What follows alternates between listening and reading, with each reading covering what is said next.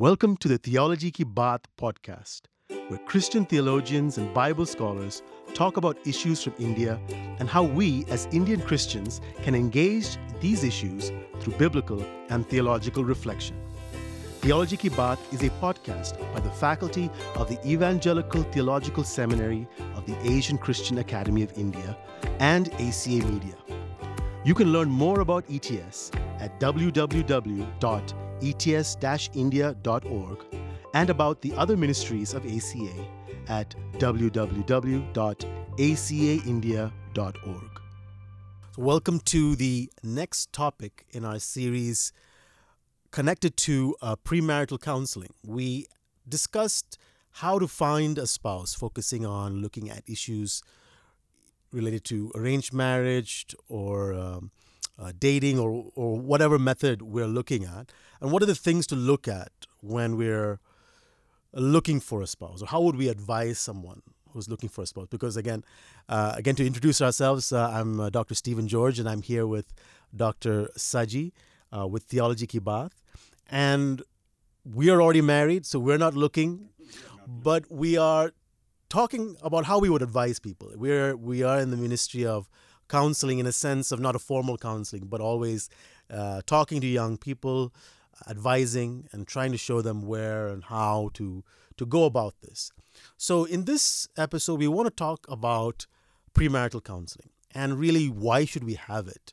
What's the importance? Should we do this? And what are the benefits this brings? What do we look at? And how can a couple use this to their advantage? And if they have not done it, well, what about those who have never done it and are married? Is there something that they have lost, or can they do it, or where does that fit in? So we can talk about all of these things.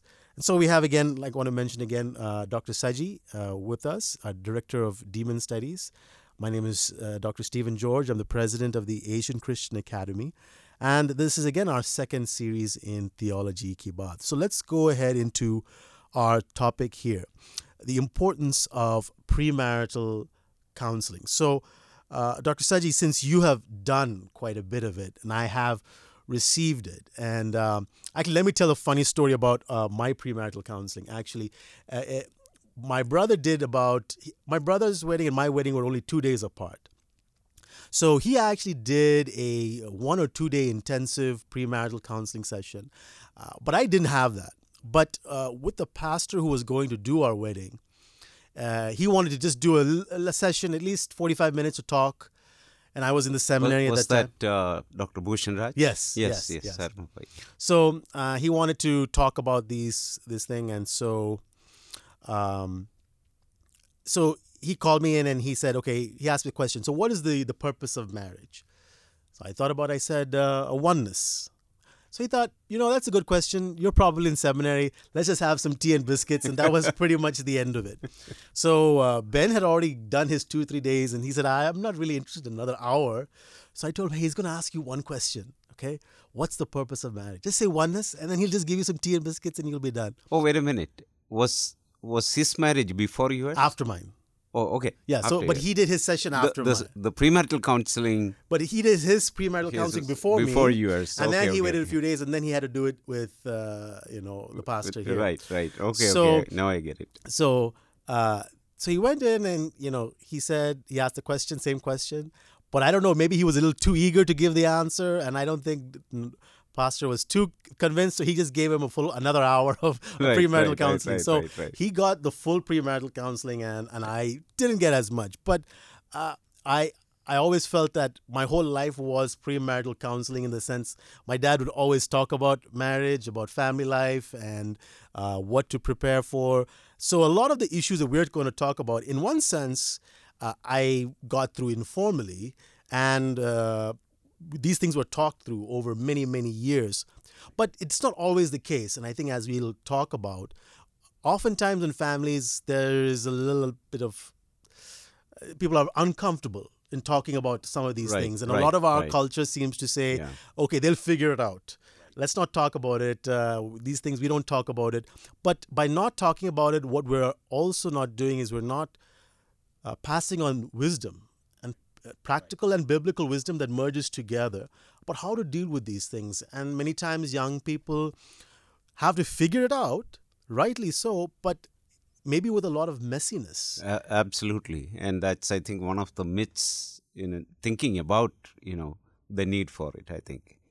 Yeah, so this topic, our plan to continue on a similar topic, because the previous podcasts were also on marriage, and so we thought there's still more to talk about. And so this kind of was not originally planned, but we are, at it again. But this time talking more about the need for premarital counseling and what are some things that we can cover, that might just stimulate. Even as we are thinking about it, I want to quickly acknowledge that I think I have done maybe less than 10 premarital counseling, not too many actually.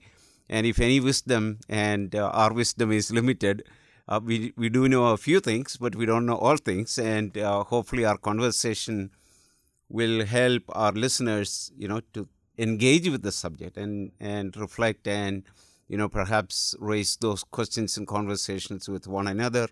Those who are married, maybe they will see a need for, hey, we haven't had a conversation on this topic. Maybe we should bring in our pastor as a listener to our conversation, something like that. So there's value.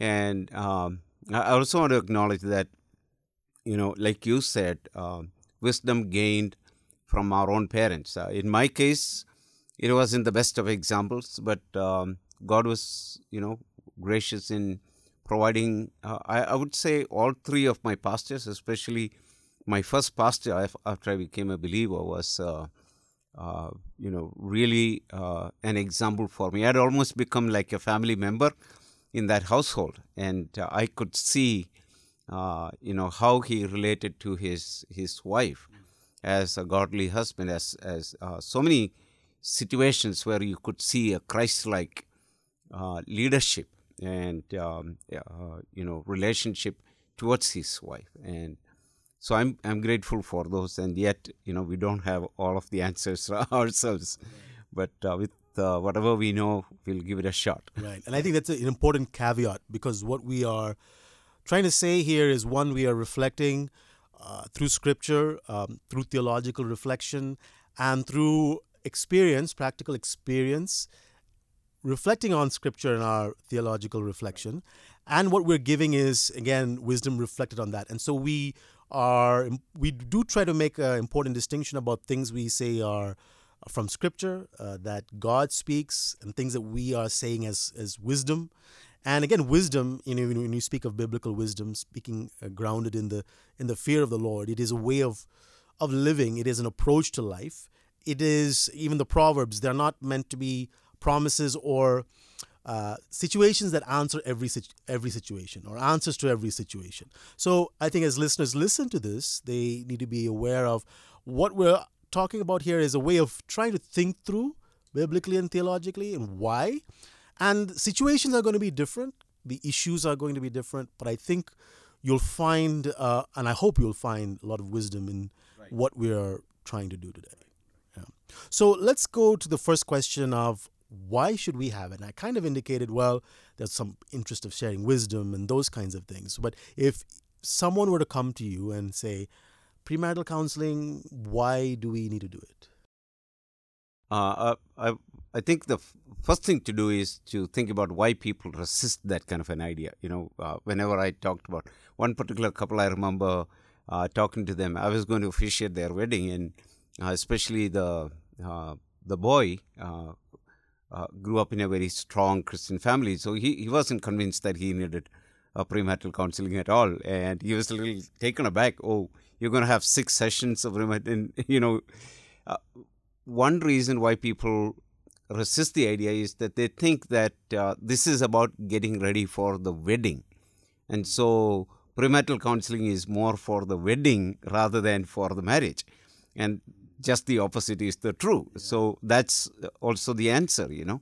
Premarital counseling prepares the couple for the long commitment of their marriage, and not just for the wedding day. The other is that, and this is so common in our culture, people for all, history have married and pretty much have worked out. And so we will work it out along the way, through mistakes and all of that. And so what is there a need for like class, sessions? Now, there are some classes, meaning there will be some need for clarifying things, some teaching moment. But a lot of it has to do with clarifying what are their expectations and commitments. Some of that we can, talk about. So, I guess another issue is possibly that the title counseling itself sometimes indicates a problem. You're trying to fix something, and I'm a little hesitant about it because I'm admitting I don't know or I have a problem. But that's not really what this is about. And maybe there's a little bit of a pride too. It's like, I already know. I mean, what are you trying to teach me? So there's some pride, possibly. But the other side of it is, I don't have a problem, or at least I don't think I have a problem. What kind of problem are you trying to expose? And I think it's fear of, if I get into this, is it going to be very uncomfortable? And am I going to have to talk about things I don't want to talk about? Or are there things about me that I don't want? Or just a fear that I don't want to get exposed in some areas as well. That's a good word, right? Yeah. I should say that when I got married, I didn't have premarital counseling. But more, whatever I knew was from, studying the Word and seeing the models of my pastor and things like that. And looking back, I wish that, I was better prepared for what I was getting into, really.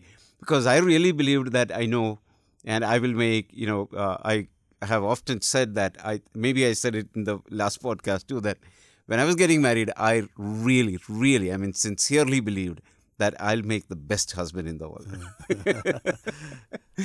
And of course, reality check. Right. Yeah. And oh gosh, just the fact that I am ushering in a completely whole person into my space, and it changed everything. It made a lot of challenges, and so premarital counseling will bring up some of those things and will prepare.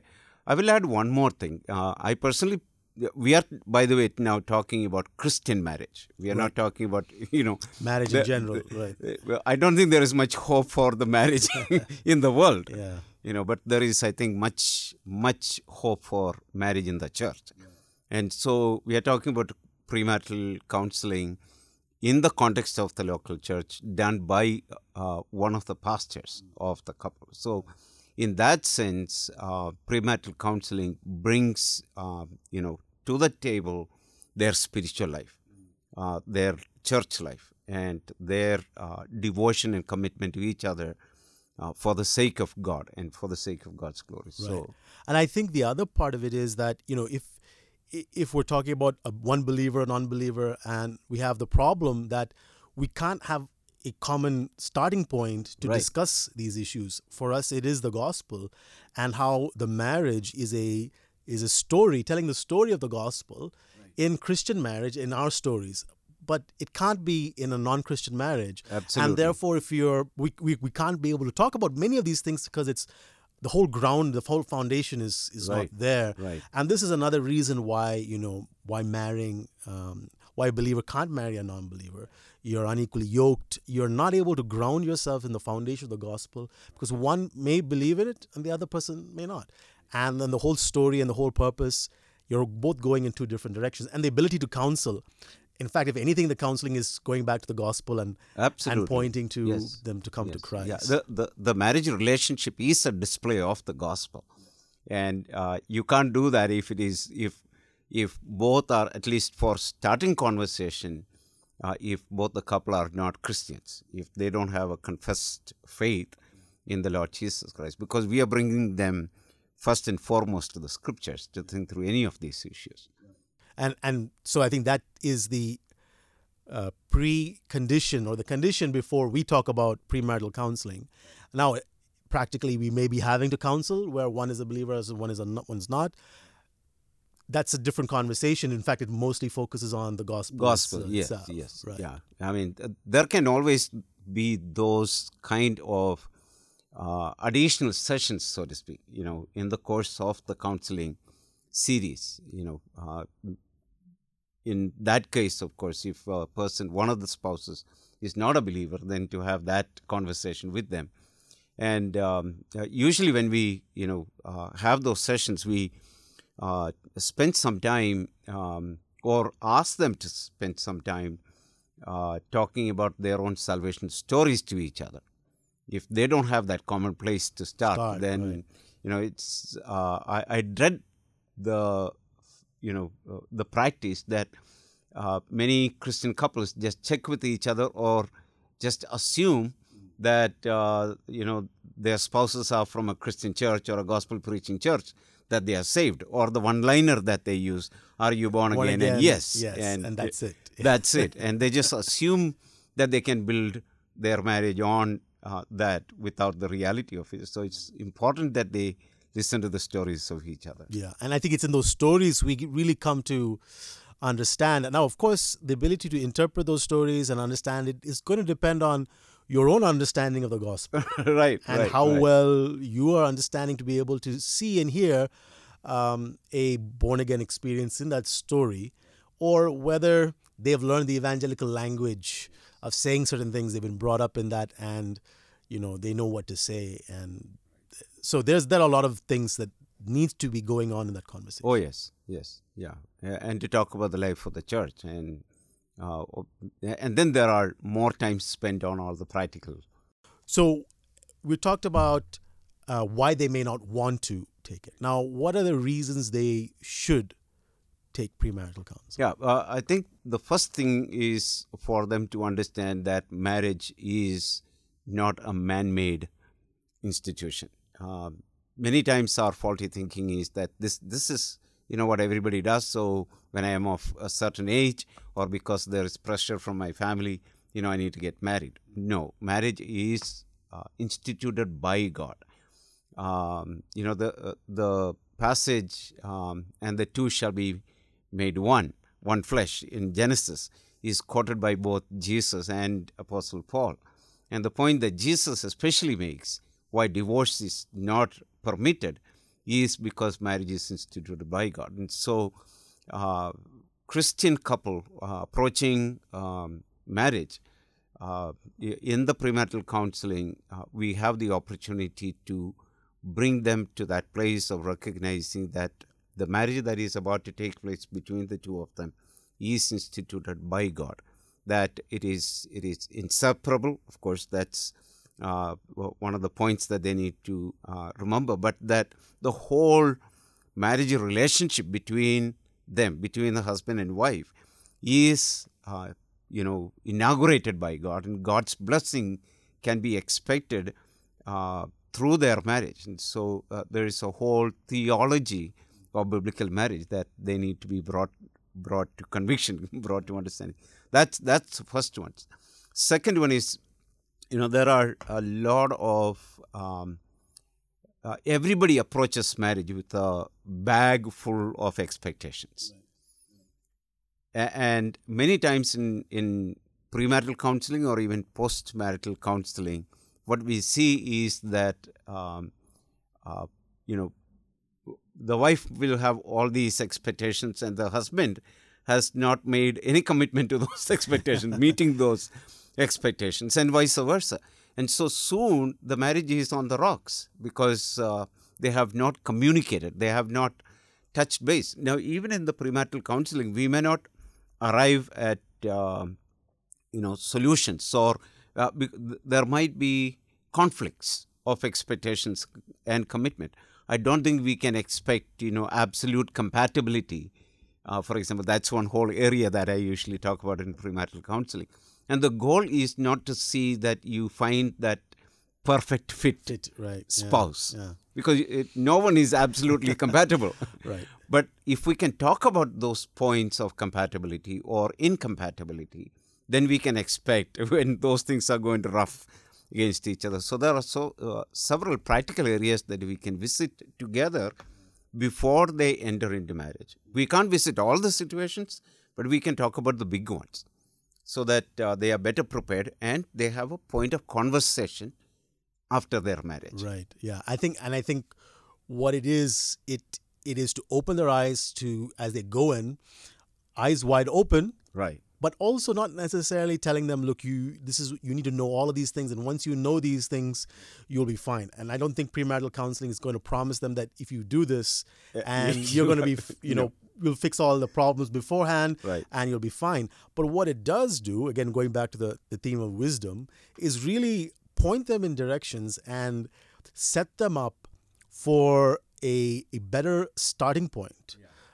Because, you hear so many stories of how really bad starting and really painful issues at the beginning of marriage because there wasn't these discussions that happened, and they had really struggled through it. And again, it goes back to the older, adage where people say, oh, they'll figure it out. That's true.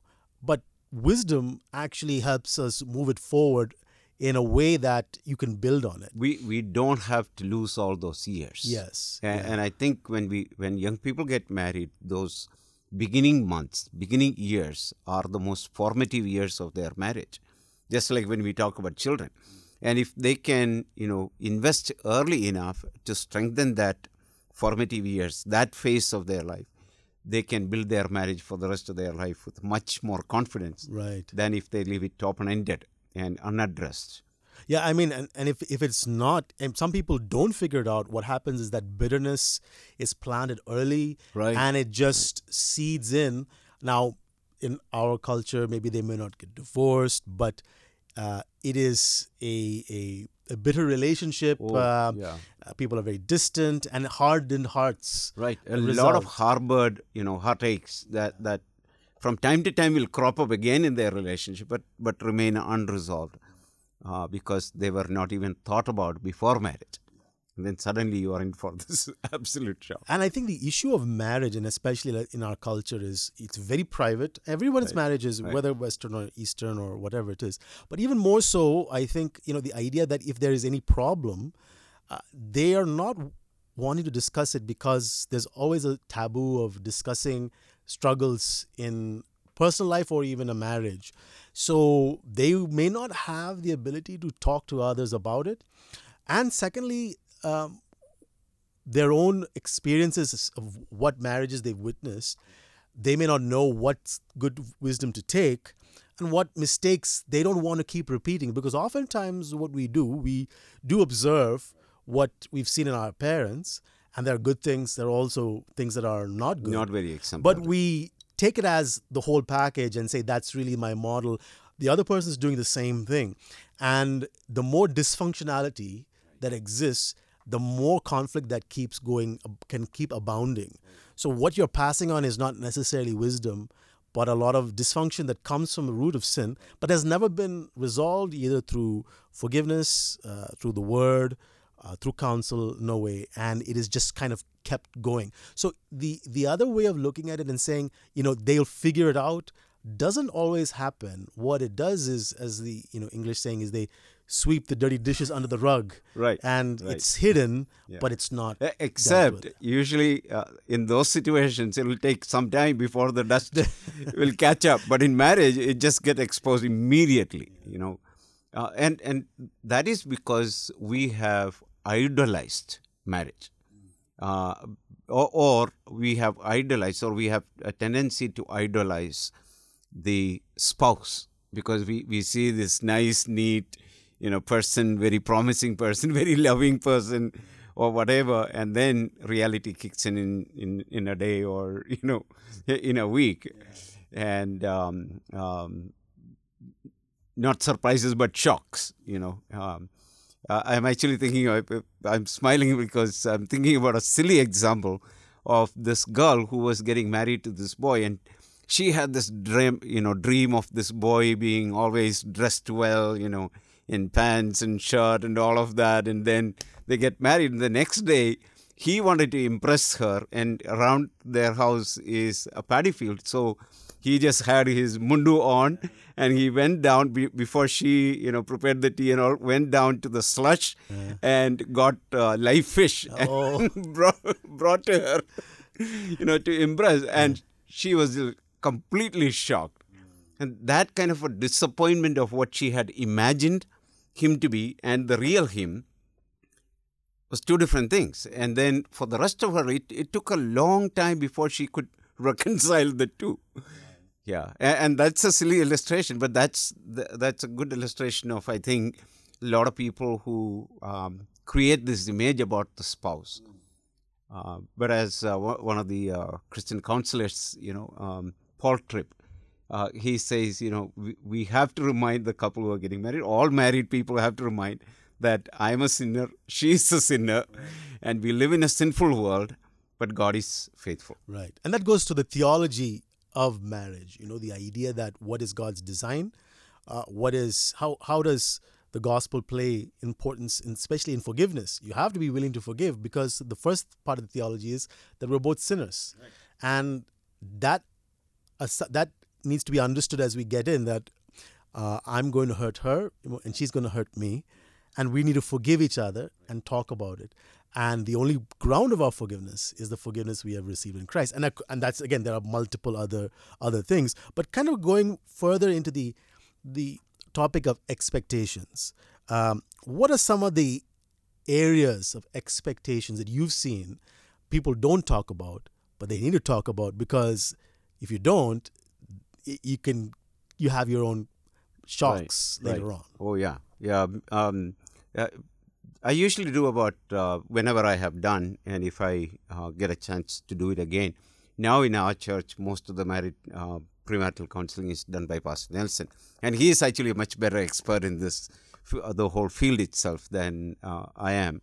But the sessions that I usually have, about 2-3 sessions, I will do on the topic of biblical theology of marriage. Bring them to show marriage as God's idea, how the image of God is born out in that marriage union, and talk about the relationship between Christ and the church, and how the partnership of husband-wife within the body of Christ, those kind of things. But after that, we get to the nitty-gritties. And so some of the topics I usually cover is,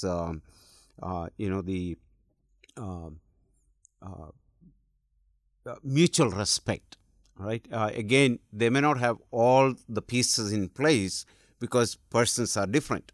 And so we talk about personality type, for example. Now, some pastors, like even my co-pastor, doesn't see much value in that.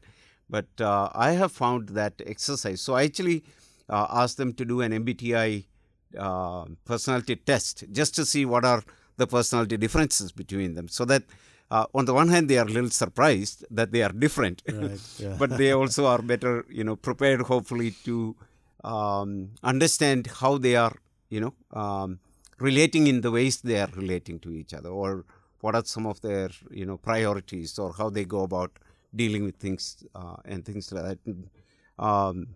What are some ways they understand and express love, for example? Are you familiar with the book Gary Chapman, 5 Love Languages? Yeah. So I kind of give them a list of that and just run them. Okay, can you think of examples where you feel loved, or how you naturally tend to express love? Because it can be a complete mismatch. And I've seen this, and I learned this in my own marriage, actually, where for whatever reason, I am very, my way of expressing love is words. And so I find it not very hard to tell Jessie I love her. I find myself repeatedly doing that whenever I, feel I need to let her know I love her. And she appreciates that, but about that much. I mean, not really too much. The way she feels that I love her is when I switch off my gadgets and leave them in the hall. And, I am with her in the bed when she is ready for bedtime, just to converse. Or if I bought her gifts. And so, again, just couples understanding these kind of differences, how they relate to each other, what are their personality types, or even things that are, that have attracted them to each other. And so one of the questions I ask is, okay, what happens if whatever that thing that attracted you to this person ceased to be? What happens to your marriage at that time? Because the point that I want to bring them to is marriage is not about romance. Marriage is not about, what, what you create, so and so, your spouse to be. But marriage is a commitment. You're walking together, working together for growing into the image of Christ as husband and wife, as members of the body of Christ. So, but touching on these subjects, sometimes they are not prepared at all. Then we talk about money. Many times they again assume that, some of the observations I make about money, they're just totally surprised about that, or sometimes shocked about it. The other area is relationship with parents or in-laws. Yeah, and what involvement are you prepared to, separate from them? What about supporting them financially? Those kind of things. What freedom do they have in sorting out when you have a conflict in marriage? Are you expecting them to come in? So we talk about some of those things as well. Yeah, I think, another thing as I think about it, as if the marriage is mostly arranged, a lot of, in the dating relationships, some conversations about this would have happened. There's some knowledge of the other person, personality-wise. Right, but, right. But if it's mostly arranged, then we're quite blind. Quite blind, yes. So a lot of these conversations are very helpful. Of course, they need to finally experience the reality of those, but just talking about it at an initial stage really opens eyes, and again, especially depending on how much they actually know about the person. If they know something more, they're a little more comfortable about this concept of personality and where they go. Yeah, I agree with you that in the arranged marriage, the need for it is even more. But even in the dating relationship, many times the couple may not have visited these subjects at all. Yes. Or sometimes even when they have visited, they are not necessarily thinking biblically. Right. They are thinking according to their own ideas. And so sometimes they may have arrived at the same point, but not necessarily biblical. Mm-hmm. Or they may have arrived on points that are, very different. And it's not even resolved. But they hope it will work out after marriage. But with the guidance of a pastor, bringing them to the scripture and talking over those things, or giving them wisdom from experience is always helpful, even in a dating relationship. Thanks so much for listening to this episode of Theology Ki Baat. If you have any questions or have topics or issues you would like us to discuss, please email us at baath, BAATH, @acaindia.org.